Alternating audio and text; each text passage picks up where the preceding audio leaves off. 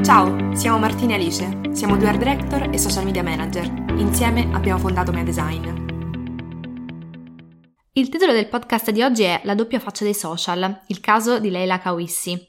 Faccio subito una premessa, probabilmente avrò pronunciato male il cognome di Leila, mi scuso, ma non so la pronuncia esatta, quindi se qualcuno la sa assolutamente correggeteci. Prima di entrare nel vivo di questo podcast dobbiamo fare delle premesse. Noi ne facciamo sempre almeno una perché crediamo nell'importanza di dire subito quali sono le nostre intenzioni, no? E che quindi nel caso in cui sbagliamo non è intenzionale. In questo caso le premesse sono molto lunghe, quindi preparatevi. Quindi andiamo per step. La prima premessa è che questo è un podcast molto molto simile a quello che abbiamo fatto diversi mesi fa, forse un annetto fa, sui DCA, quindi sui disturbi alimentari, perché parlerà di argomenti simili. Noi non siamo terapeute, non siamo psicologhe, psichiatre, non abbiamo fatto corsi, non abbiamo tantomeno una laurea sull'argomento, non abbiamo nemmeno mai sofferto di questi insomma disturbi, non che questo ci renderebbe comunque esperte, ma proprio non ne sappiamo nemmeno da interne, insomma, in questa tematica, per cui non entreremo nel merito, proveremo soltanto ad analizzare una dinamica di comunicazione che ha fatto scalpore nelle ultime settimane, che sfortunatamente ha a che vedere con questo argomento, ma non entreremo nel merito di questo disturbo. Quindi l'obiettivo un po' di questo podcast, come di tanti nostri podcast, ma nello specifico quando parliamo di argomenti così sensibili e delicati, è di sensibilizzare su una tematica così importante e delicata, di discuterne insieme e di porre un po' l'accento, a accendere un faro, perché secondo noi non se ne parla abbastanza e invece dovrebbero esserci più spazi di confronto, visto che è un tema a cui siamo esposti tutti quotidianamente, e poi ovviamente vogliamo utilizzare anche questo spazio che abbiamo per mettere in guardia su quelle che potrebbero essere delle pericolosità che si trovano all'interno dei social. Come accennava prima Martina, sicuramente faremo degli errori, potremmo utilizzare in alcuni contesti un linguaggio sbagliato, ovviamente noi siamo state molto attente a scrivere il nostro canovaccio cercando di utilizzare i termini corretti per parlare di ogni condizione, ma naturalmente errare è umano e quindi potremmo sbagliare. Nel caso correggeteci, perché siamo qui per imparare, insomma, e correggerci laddove potessimo, insomma, cadere in errore. Chiaramente questo è un podcast che affronta argomenti triggeranti, per cui se avete sofferto di questi disturbi, ne soffrite o avete sofferto di qualcosa di simile o in generale siete persone particolarmente sensibili a questi argomenti, a queste tematiche, skippate questo podcast, ascoltate quello precedente o quello successivo che uscirà settimana prossima. Infine, ultima cosa da dire, se qualcuno di voi soffre in prima persona o conosce qualcuno che soffre di DCA, vi diciamo qual è il numero che potete chiamare per mettervi avvisare in contatto, insomma di questa problematica, ovvero 872 41 47. A questo punto, fatte le dovute premesse assolutamente necessarie in questo caso, iniziamo come sempre a raccontarvi un po' da dove deriva il titolo di questo podcast e come probabilmente avrete intuito lo spunto di questa conversazione di questa domenica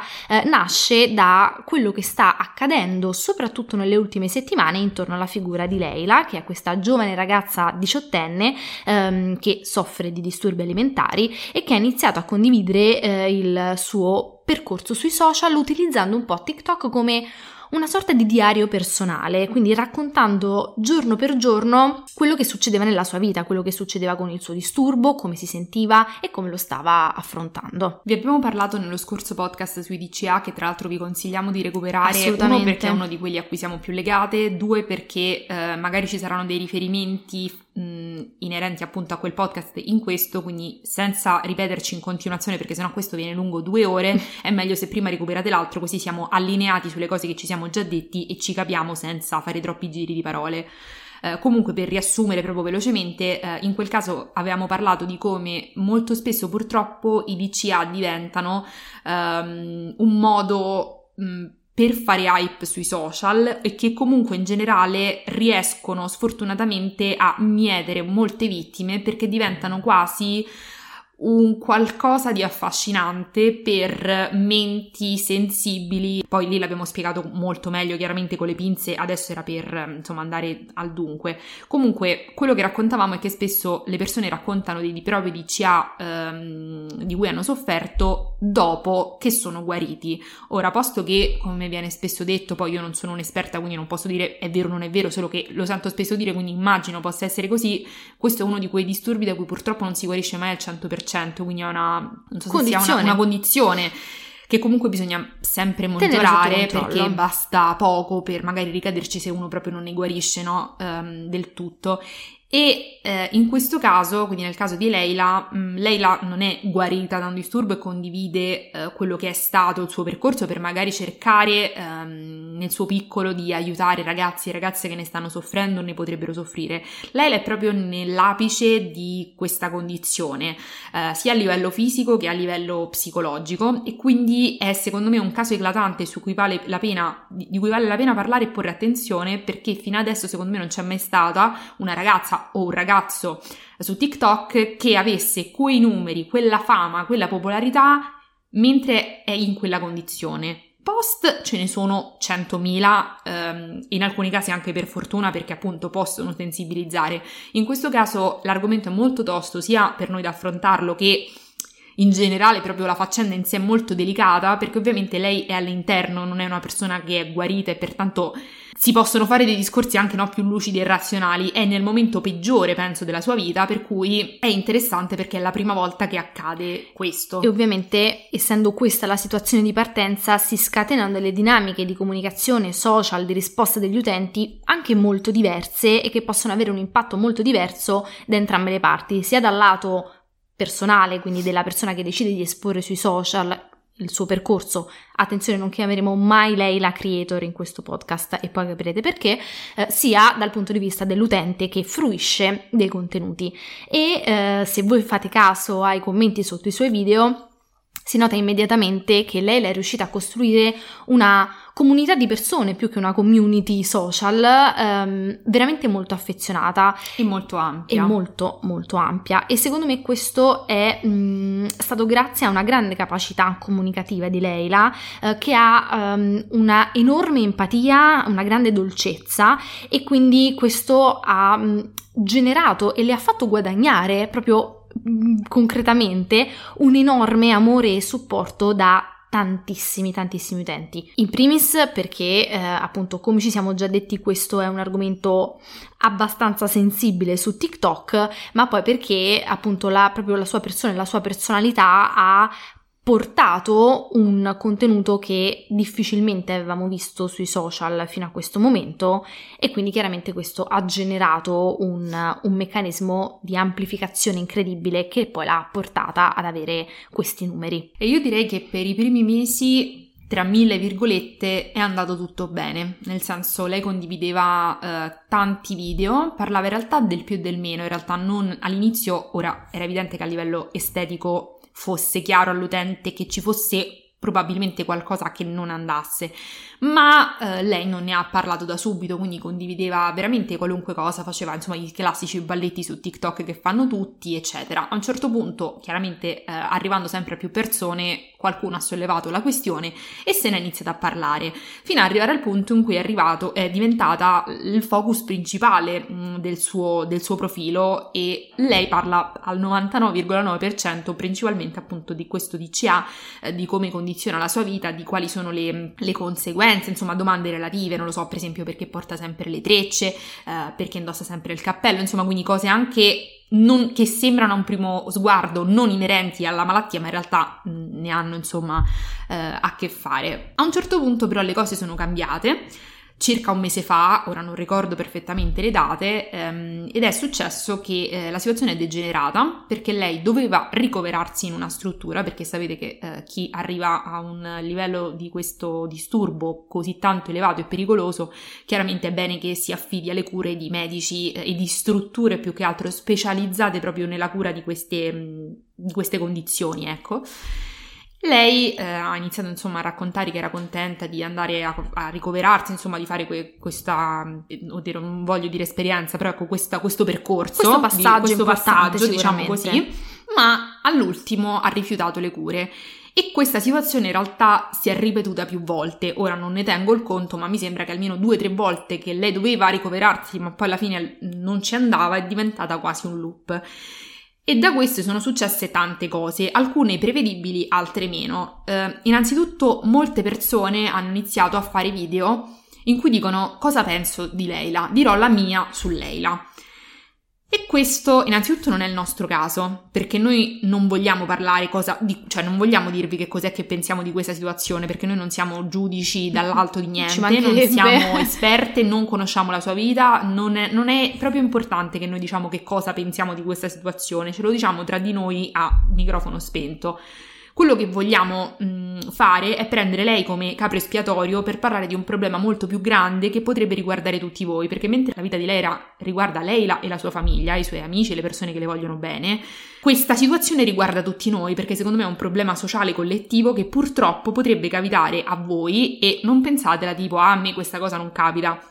Magari non direttamente a voi, ma a qualcuno che conoscete, quindi è bene secondo me avere sensibilità sull'argomento per arrivare, non vi dico preparati perché secondo me nessuno è mai preparato a situazioni così difficili, ma quantomeno con le antenne, come dire, attive per captare segnali e situazioni. I social, e ce lo siamo detti tante volte, sono forse il mezzo e lo strumento più potente che abbiamo per creare community, per mettere insieme delle persone anche molto distanti geograficamente con le stesse passioni, gli stessi interessi, le stesse caratteristiche fisiche, anche gli stessi problemi, le stesse ansie, le stesse paure.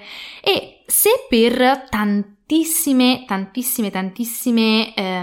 condizioni e contesti, banalmente parliamo delle passioni, mette insieme tutte le persone appassionate di make-up, top, perché magari il ragazzo o la ragazza che vive in un piccolo paesino disperso nelle campagne laziali difficilmente può trovare a scuola un compagno o una compagna che sia appassionato della stessa cosa di cui è appassionata lui o lei. Questo funziona ovviamente anche per le condizioni più complesse che la vita ci può mettere davanti. Possiamo parlare delle persone diversamente abili, di condizioni estetiche di qualsiasi tipo, che siano vitiligine, alopecia, acne, per esempio, tema che sui social diciamo è sempre stato centrale e che sicuramente ha aiutato tantissime persone a sentirsi più a loro agio con la loro pelle, la condizione di acne che stavano vivendo. Veramente i social possono essere degli strumenti incredibili sia per raccontare il proprio percorso in prima persona, se si decide di esporsi, che per ascoltare le storie degli altri e ritrovare in un creator, in una persona che decide di utilizzare TikTok, Instagram, Facebook, YouTube,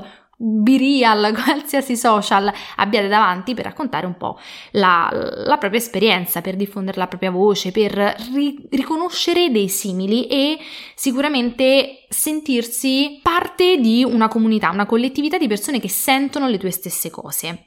Ecco, se per tutte queste condizioni i social sono incredibili strumenti anche che possono aiutarci a convivere meglio delle condizioni che viviamo, quando parliamo di malattie mentali di questa complessità potrebbero essere un po' un'arma a doppio taglio. Sì, perché nel primo caso che menzionava Alice stiamo parlando di persone che vivono un disagio, una situazione che magari è iniziata come complessa, più o meno grave, o comunque il soggetto l'ha percepita come grave, perché come diciamo sempre, ed è vero, non è che è importante quanto lo sia sulla carta quella situazione grave o non grave, ma quanto tu la percepisci come tale. È quella, insomma, la linea di confine tra quanto una cosa è importante o no. Ma stiamo parlando comunque di soggetti che sono lucidi, come dire, che vivono la realtà per quella che è. Poi chiaramente, come ognuno di noi, le cose che ci riguardano le viviamo sempre in maniera più intima e più alterata e più grande di quello che sono. I nostri problemi sono sempre più grandi di quelli degli altri e questo è chiaro, però razionalmente sappiamo dare un nome alle cose. Nel momento in cui la condizione, il problema, la malattia, il disturbo, qualunque modo lo vogliamo chiamare, è mentale, quindi è legata alla psiche, quindi a un qualcosa di molto più delicato e complesso di qualunque altra parte del corpo, no? Sapete che la mente è probabilmente il buco nero più oscuro che tutti noi abbiamo, no? Che le persone non si conoscono mai veramente nel profondo. La situazione cambia perché chiaramente si vive una realtà alterata, già la percezione è diversa, pertanto aggiungere un carico può far reagire la persona in maniera diversa da come reagirebbe una persona che invece ha tutti gli strumenti per affrontare la realtà in maniera quanto più sana possibile, no? A settembre secondo me si è parlato tanto, poi in maniera sbagliata, e purtroppo, come accade sempre, c'è stato lo scandalo, è finito, siamo andati tutti avanti. Il caso di Marco Bellavia, il Grande Fratello, secondo me è stato molto importante per far capire che innanzitutto questa cosa per esempio non riguarda soltanto i giovanissimi, ma anche persone molto adulte, e che basta veramente poco su un soggetto fragile o in un momento di estrema debolezza o di estrema vulnerabilità, fare uno switch verso un disagio che ovviamente non è il disagio di una persona che sta bene in quel momento, è triste, perché no? Siamo tutti tristi, siamo a volte oggi tristi, poi domani ci passa e siamo felici, poi dopodomani ieri siamo tristi, insomma quello è un po' la vita, che è un roller coaster di emozioni. Poi però ci sono delle condizioni che non sono roller coaster, cioè se hai una condizione diagnosticata, purtroppo è un'altra cosa, va gestita in maniera diversa, e quello secondo me è stato un caso molto eclatante. I social quindi possono essere un diario di bordo molto pericoloso per chi lo fa mentre è all'interno di una condizione psichica alterata, perché anche cose che in quel momento a noi utenti sembrano positive possono avere un risvolto molto negativo, soprattutto sulla persona con cui stiamo avendo a che fare. Sicuramente utilizzare i social come diario di bordo, appunto come lo ha definito Martina, è una delle modalità più spontanee, soprattutto che la Gen Z e i giovanissimi hanno, perché ci sono nati, ci sono cresciuti e quindi lo vedono normale, cioè non scrivono su WhatsApp all'amico che cosa hanno fatto, mettono un video su TikTok o fanno una storia su Instagram. Questo però nel momento appunto in cui ci troviamo ad affrontare condizioni e argomenti di questo livello di complessità possono essere molto pericolosi sia per la persona che ne parla e decide di esporsi in prima persona, che per tutte le persone che sono soggette a questa comunicazione. Abbiamo citato Leila prima appunto perché è un po' il caso di cui si è parlato maggiormente in quest'ultimo periodo, e quindi per farvi un esempio concreto ve la riproponiamo. Se voi andate a vedere appunto, come vi dicevo prima, i commenti sotto i video di Leila sono quasi tutti positivi. Troviamo commenti di incoraggiamento, di supporto, tantissimi ragazzi e ragazze che cercano di dare forza, no? a questa ragazza che sta affrontando evidentemente un periodo della sua vita incredibilmente complesso. Moltissimi commenti che le dicono che è bellissima, che quindi ce la farà, che lei è bellissima. Chiaramente tutti questi commenti sono fatti incredibilmente in buona fede, no? Io immagino un utente che vede palesemente una ragazza in uno stato di sofferenza e dice: ok, come direi alla mia amica, amo, sei bellissima, dai che ce la fai, spacchiamo il mondo. In un contesto di questo tipo e su questa portata a livello di scala di persone possono essere altrettanto problematici quanto lo sarebbero dei commenti cattivi, degli insulti o delle aggressioni verbali, perché vanno a creare un loop. Voi pensate a una persona in una condizione di questo tipo, sentirsi dire che è bellissima quando è in uno stato di sofferenza, di dolore e di malattia, potrebbe innescare un meccanismo di associazione. Ok, io sono bellissima e ricevo tutte queste attenzioni perché sto male, e quindi se poi non sto più male, dove vado a finire? Quindi questa è già la problematica dei commenti positivi, e uno dice: no, faccio un commento positivo, cavolo, la sto supportando. In realtà poi, e questo insomma ce lo insegna l'esperienza, anche tanti anni di terapia che abbiamo fatto, si creano, no, dei meccanismi, no? Il bambino che magari si sente trascurato e vuole l'attenzione del genitore: aia mamma, mi sono fatta male, mi fa male la pancia, sono triste. È un meccanismo molto basico, no? Che anche i bambini conoscono. Per non parlare poi di tutti i commenti negativi, perché se i commenti negativi, già una persona stabile mentalmente, sana a livello psicologico in quel momento della sua vita, possono fare molto male. Chiaramente un commento negativo ben assestato, ne basta uno su 100 positivi, su 1000 positivi, su 10.000 positivi a poter gettare una persona in un abisso veramente complesso poi da risalire. Quello che va detto è che con i social si è creato un meccanismo di profonda perversione dove le persone, anche con le migliori intenzioni, perché è questa la cosa che uno pensa, no? Che uno spesso pensa ai social, pensa agli haters, ma gli haters non sono più un grande problema. Il problema sono anche le persone ripeto, in buona fede, normali, cioè come potremmo essere anche noi, certo. che però hanno delle aspettative, e questo è umano, cioè secondo me che abbiamo delle aspettative sugli altri, quando gli altri ci deludono noi rimaniamo male, e in alcuni casi in qualche modo diciamo la nostra, no? Un po' anche nervositi, è la normalità, accade anche nel privato con i vostri amici, con i vostri genitori, col vostro fidanzato, e questa cosa la ripercuotiamo anche sui social, dove ancora di più in qualche modo le persone, gli utenti si aspettano da creators o comunque persone che in qualche modo identificano come tali perché hanno tanti follower, come nel caso di Leila, che ovviamente non è una creator ma è solo una persona che ha tanti follower, si aspettano quasi una sceneggiatura e una risoluzione dei problemi da film, no? Dove c'è un percorso già scritto, come fosse quasi il sentiero di un videogioco, dove la persona ha un problema, l'eroina ha un problema, lo affronta con grandi difficoltà, anche con delle perdite, ma poi il problema si risolve e lei vive felice.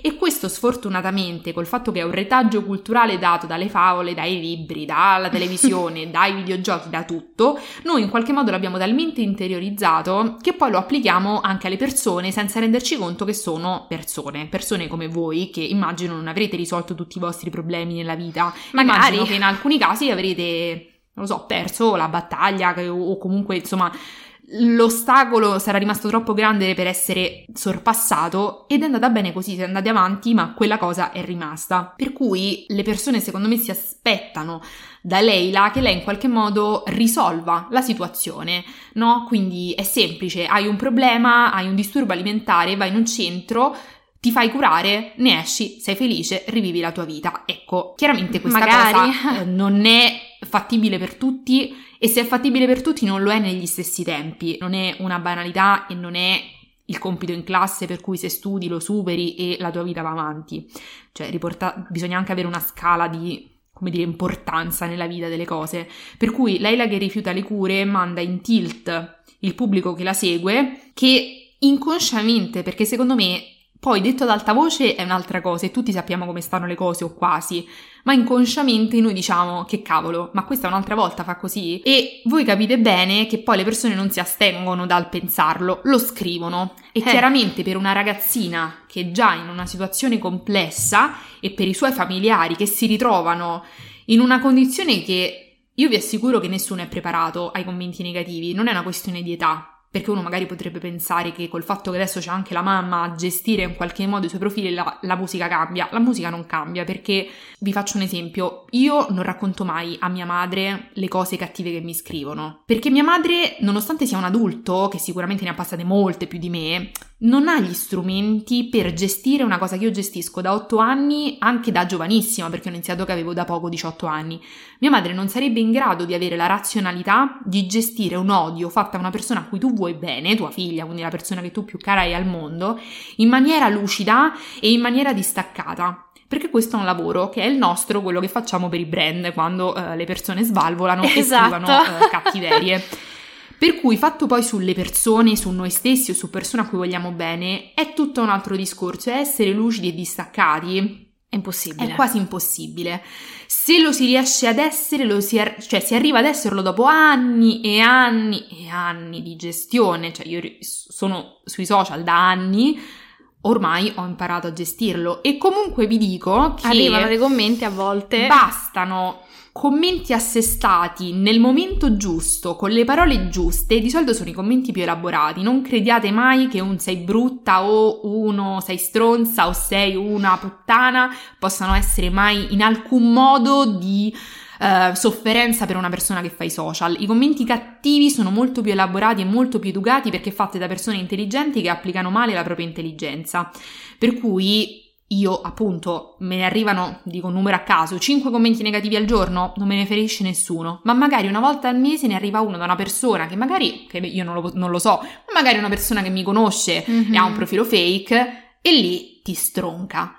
Nonostante io sia un soggetto perfettamente stabile, con una mia indipendenza sia affettiva che psicologica, insomma sono una persona centrata, equilibrata, eccetera, eppure comunque c'è qualcosa che mi fa vacillare. Questo figuriamoci su una persona che già dichiaratamente e evidentemente non è centrata in questo momento della sua vita. Pertanto le cose buone ma non giuste le possono far male tanto quanto le cose cattive che vabbè ti distruggono. Sì, diciamo che secondo me qua in questo caso specifico si vede la problematica alla base dei social, ovvero da una parte Leila è diventata una creator senza volerlo essere, senza esserlo, senza avere gli strumenti né la lucidità in questo istante per gestirlo, perché io vi assicuro che in generale non è facile, anche se uno è lucido, gestire sia i commenti positivi che i commenti negativi, perché tu a un certo punto dal giorno alla notte ti trovi in vetrina dove centinaia di sconosciuti dicono la loro sul colore delle tue unghie, la lunghezza dei tuoi capelli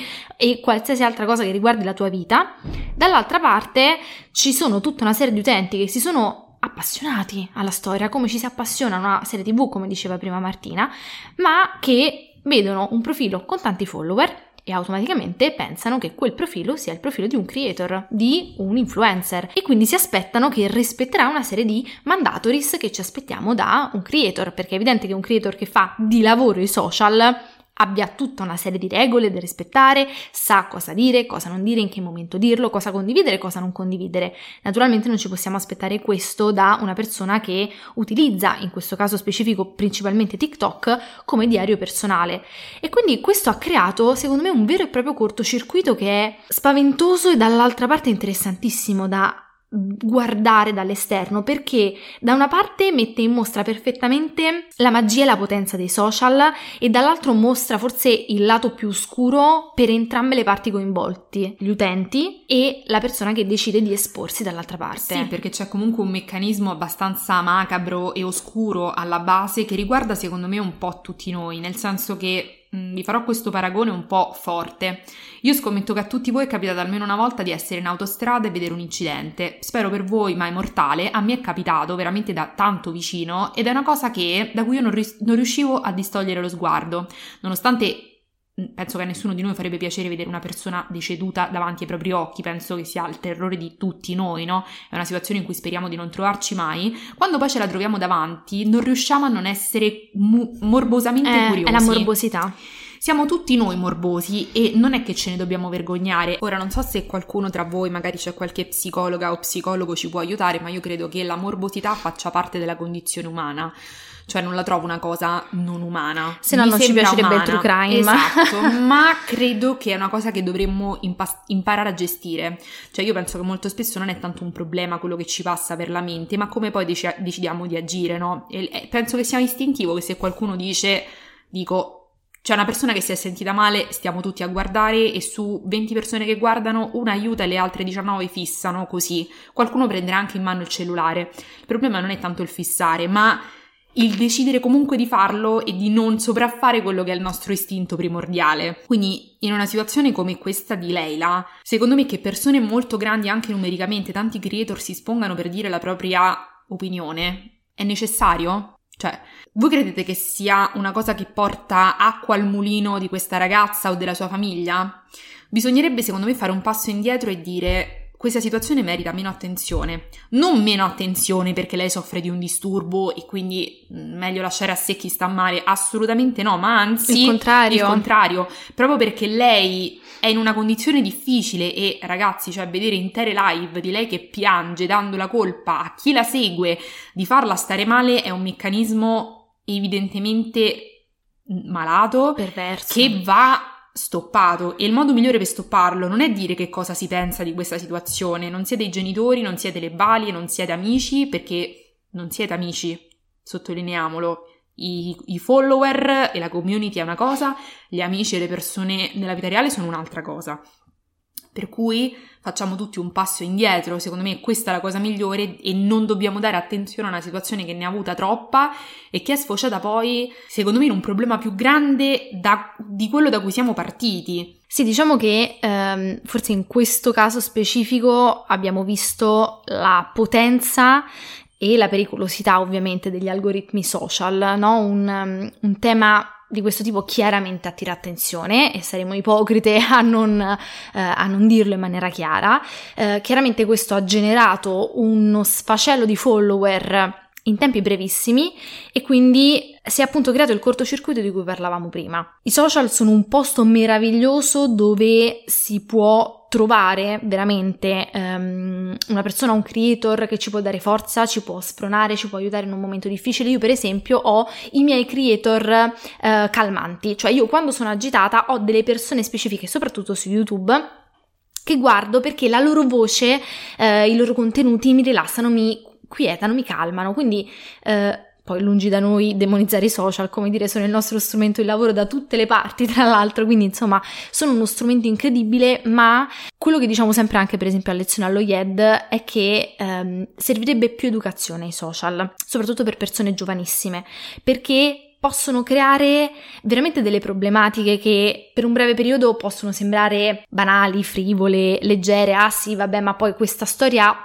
si sgonfia e poi passa. In realtà poi in ognuno di noi, e soprattutto nella persona che la sta vivendo in prima persona, possono lasciare dei solchi molto più grandi. I social in realtà secondo me sono uno strumento molto più potente di quello che noi immaginiamo e pensiamo, e quindi bisogna, quando si parla di argomenti di questa importanza, trattarli sempre con le pinze. Quindi insomma oggi volevamo un po' portarvi questa riflessione che è un po' personale, un po' di comunicazione, un po' proprio sulla base del meccanismo social. E anche sociale, perché alla fine social viene da sociale, sì. Siamo animali sociali, però abbiamo anche una razionalità, e quindi chi la usi, anche perché, come dicevamo nel podcast sui DCA, il rischio emulazione è molto alto. Molto alto. Quindi non sottovalutate che lei non possa diventare, non volendolo, ovviamente, un simbolo. Questa cosa può avere delle ripercussioni, non che sia una sua responsabilità, la responsabilità è anche di tutte le persone che si sono messe in mezzo e secondo me hanno ingigantito la questione pensando di fare del bene, ma non rendendosi conto di fare solamente